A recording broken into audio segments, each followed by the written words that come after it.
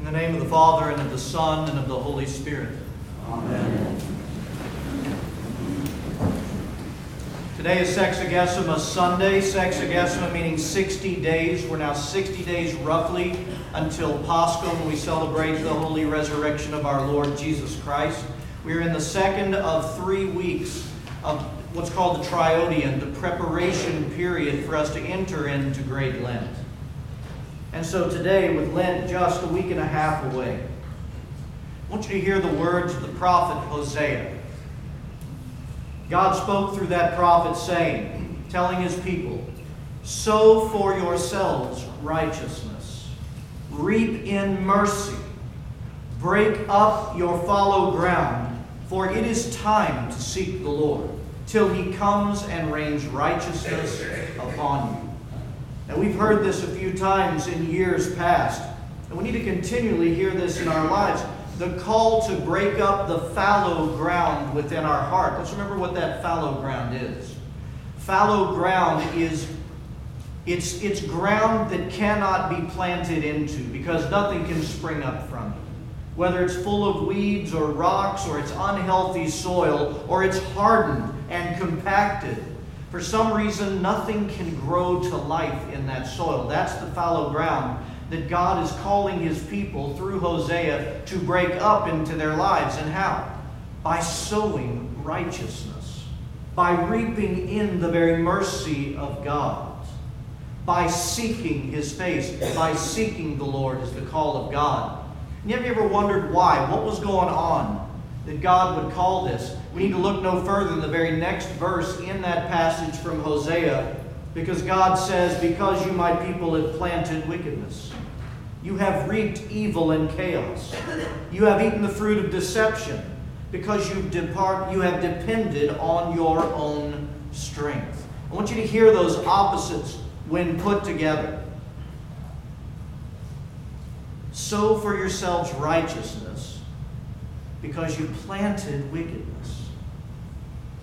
Reap in mercy, because you've been reaping in chaos and evil. Break up your fallow ground, for it's time to seek the Lord, because rather than seeking him, you've been deceived. You've looked otherwise rather than seeking the Lord. Till he comes and he rains righteousness on you, because you have depended upon your own strength. My friends, the result of the people's choices created an infertility within them to receive all of the benefits that God wanted to bestow on them and plant within them. And I guarantee you this, if we're honest, you and I, and we look at this past year, from the time that we were preparing for Lent last year to the time now that we're preparing for Lent this year, all of these things to some degrees have transpired in our life. There are ways that we have sown wickedness by our choices, following deceptions, rather than keeping our face set on God. And because we have sown wickedness into our lives, we have reaped chaos and the evil that transpires around those very choices. And we have depended. How many times have you and I depended on our own strength in this life, with the storms and the temptations that life throws at us? Or maybe we even depended on our own strength for our salvation itself at times. And what God is saying, that all of these things, what they do is they create a blockage in us to be able to receive all of the King and the kingdom of God that he wants to share with us. What does this call by Hosea? What does this call by Hosea have to do with our preparation for Lent? It has everything to do with our preparation for Great Lent. It has everything to do with our Christian walk in Christ. Because today in the Holy Gospel, the Gospel of our Lord Jesus Christ, the parable of the sower is given to us, which talks exactly about the soil within the soul of man, and the seeds that our Lord longs to plant within us. And not only longs to plant, but see bloom and blossom in our lives, so that we experience everything that he has come of himself to offer to us. Let's have a look at this parable. And I ask you, as we look at the parable, let the Holy Spirit investigate and show you, okay, yeah, Lord, that's me. That ground is me. That ground is me. I think you'll see it. We'll talk about each one. So the Lord told the parable. He said, a farmer went out to sow his seed. And he was scattering the seed. Some fell on the path. It was trampled on, and the birds ate it up. Some fell on rocky ground, and when it came up, the plants withered because they had no moisture. Other seeds fell among thorns, which grew up and choked the plants. Still other seeds fell on good soil, and it came up and yielded a crop 100 times more than was sown. And then the Lord explains to his disciples what the parable means. And here's where we listen. The seed is the very word of God. And those along the path are the ones who hear, but then the devil comes and takes away the word from their hearts so that they may not believe and be saved. And those on the rocky ground are the ones that receive the word with joy when they hear it, but they have no root. They believe for a while, but in the time of great testing they fall away. And the seed that fell among the thorns stands for those who hear, but as they go on their way, they are choked out by life's worries, riches, and pleasures, and they do not mature. But the seed on good soil stands for those with a noble and good heart, who hear the word and retain it within them, and by persevering produce a crop. Let's look at each one of these. The first type of soil is the hard soil, the seed that falls along the path. And if you've ever seen a path that's made for people to travel on, there's a lot of feet that go on that path. What does it do to the soil? It compacts it, right? It makes it tight. If you and I were to try to throw any kind of seed on that soil, it would roll around a bit. But it would never be able to take in the soil. This is the soil that our Lord is talking about. And these are those who hear the gospel, and their hearts are too hard to receive it into themselves, that it produce any fruit. St. Cyril of Alexandria said, all whose minds are hard and unyielding to Christ cannot receive the seed. And Satan steals that seed away from them so very quickly because it is so very easy. They hear and never receive. And while this is talking about those who hear the gospel but never receive Christ into their hearts, I would ask us this. Is this ever us? Are we hard and unyielding in our mind and our spirit to the times that the Holy Spirit is truly trying to lead us to the very healing that he wants to offer? That's the first type of ground. This is why St. Simeon, the new theologian, he says this to all of us in the church. When you go out from church, do not begin to be distracted toward empty and useless matters, lest the devil come and find you occupied with them. It's like a crow that finds on the plain a grain of wheat when it's been covered in the earth and picks it up and flies off. The devil removes the memory of these words from your hearts, and you find yourself empty and deprived of that which was given for your profit.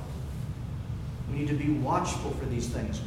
How do we attend to Christ when we are here together and he is present with us? And when we go, do we keep our minds fixed on him? Or do we immediately go out and as if nothing happened? Don't give Satan that space in your lives. Attend to what's planted in our hearts. The second type of ground is the rocky ground. The seeds that fall on rocky ground. And this seed doesn't have enough soil, no depth of soil for it to grow deep roots. St. Cyril of Alexandria again says this, these are the ones who come into Christ, but have not taken that seed and cultivated it within themselves, so that when persecution and temptation comes upon them, in the time when their own lives tempt them, they depart their way from Christ. So they hear it, they receive it a bit, but they don't take that seed and work with the Holy Spirit's life within them to cultivate it, that it blossoms, whatever just came in blossoms and takes root in their heart. And the next temptation that comes around, or the next persecution that they face, Christ is abandoned and off we go again with the temptation that fell before us. And this leads us to the next one that I believe is the most prominent in the life of every Christian. I think you'll see this. The seed that fell among the thorns, that choked the life out of the seed that came into the soil. Jesus tells us directly that these are the ones that receive the Word of God into them, but there are two things that choke the life out of that seed. The first is this: the worries and anxieties of this life. Examine your life, your weeks. How much time of our lives is spent in worry, is spent in wrestling with anxiety, depressions, hopelessness? How much of our days are spent with these types of thoughts going on? And I'm going to tell you right now, you are looking at someone, your priest is no stranger to worries and anxieties. I tell you, this last week and a half for me, as I'm facing some pretty decent oral surgery tomorrow morning, this last week and a half for me has been a battle of the mind and the heart. Because when we're faced with fears and anxieties and faced with suffering, our mind goes all over the place, very naturally. And the hardest thing to do is to thrust ourselves into the arms of Christ when the worries and the fears of life come upon us or the depressions come upon us, to keep our face fixed on Him. And I tell you from my own life in this last week that in this battle against anxieties and worries and sadness and so on, I tell you that there are moments that only because my face was set on Christ, that those moments were won and peace was regained and stability and strength to walk through what I'm going to have to walk through. And I tell you that there were many moments in the last week and a half that were lost to me because I took my eyes off of Him, and the fears of these things engulfed me, and it gripped my soul. And I can tell you, if you could ever feel the soil in your soul tighten, and I think all of us have experienced this, when we go through fears and worries and anxieties, everything tightens up within us. And this blocks the blessed experience with the God who wants to be the strength in all of our weaknesses, that wants to be the peace to our chaos, the peace to our worries and anxieties. Do we not all face these things? Am I alone here, people? No. We all do. And the price we pay is that we can no longer receive and see the blooming of the kingdom of God when we make ourselves susceptible to these things. We need Christ even in those moments. And the other thing that Jesus says will choke out the life within us. He says the finite pleasures and the riches and the distractions of this world. How many things there are, just like St. Simeon, the new theologian, was saying, as soon as we go out those doors, expect the distractions to begin.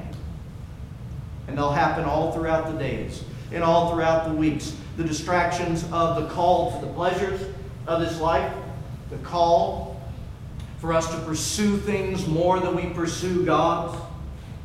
And these are not just physical pleasures, they could be pursuits of ours. If we are pursuing other things more than we are pursuing and cultivating the kingdom of God within us, these things distract us from the holy work of God in our lives and our salvation.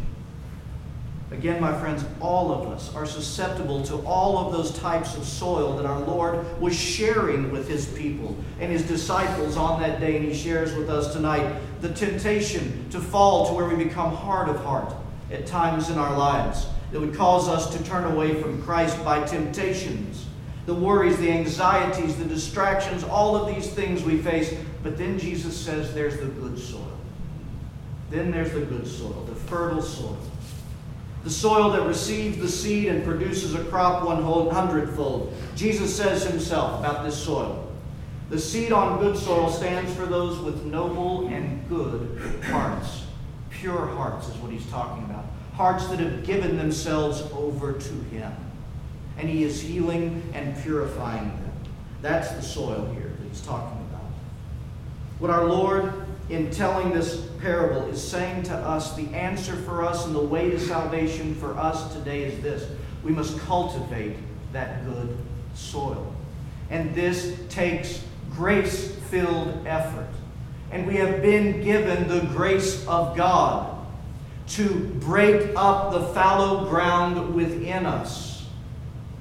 This is the call during Lent. Yes, I say during Lent very specifically, because in Lent, this is the gift of Lent, that the Lord intensifies this in our lives, and He grants us blessed tools to accomplish it. That we take His yoke upon us when we fast. For when we fast, we practice self-control, and we overcome temptations and Satan in our life. And He gives us grace to increase our prayer life so that we can practice the reality of the presence of God every moment of our life. And when we are practicing that presence of God in our lives, find fear, find worries, find anxieties. They roll away. Temptations, they bounce off like weak little darts. And we increase our almsgiving, another weapon given to us in the midst of Lent.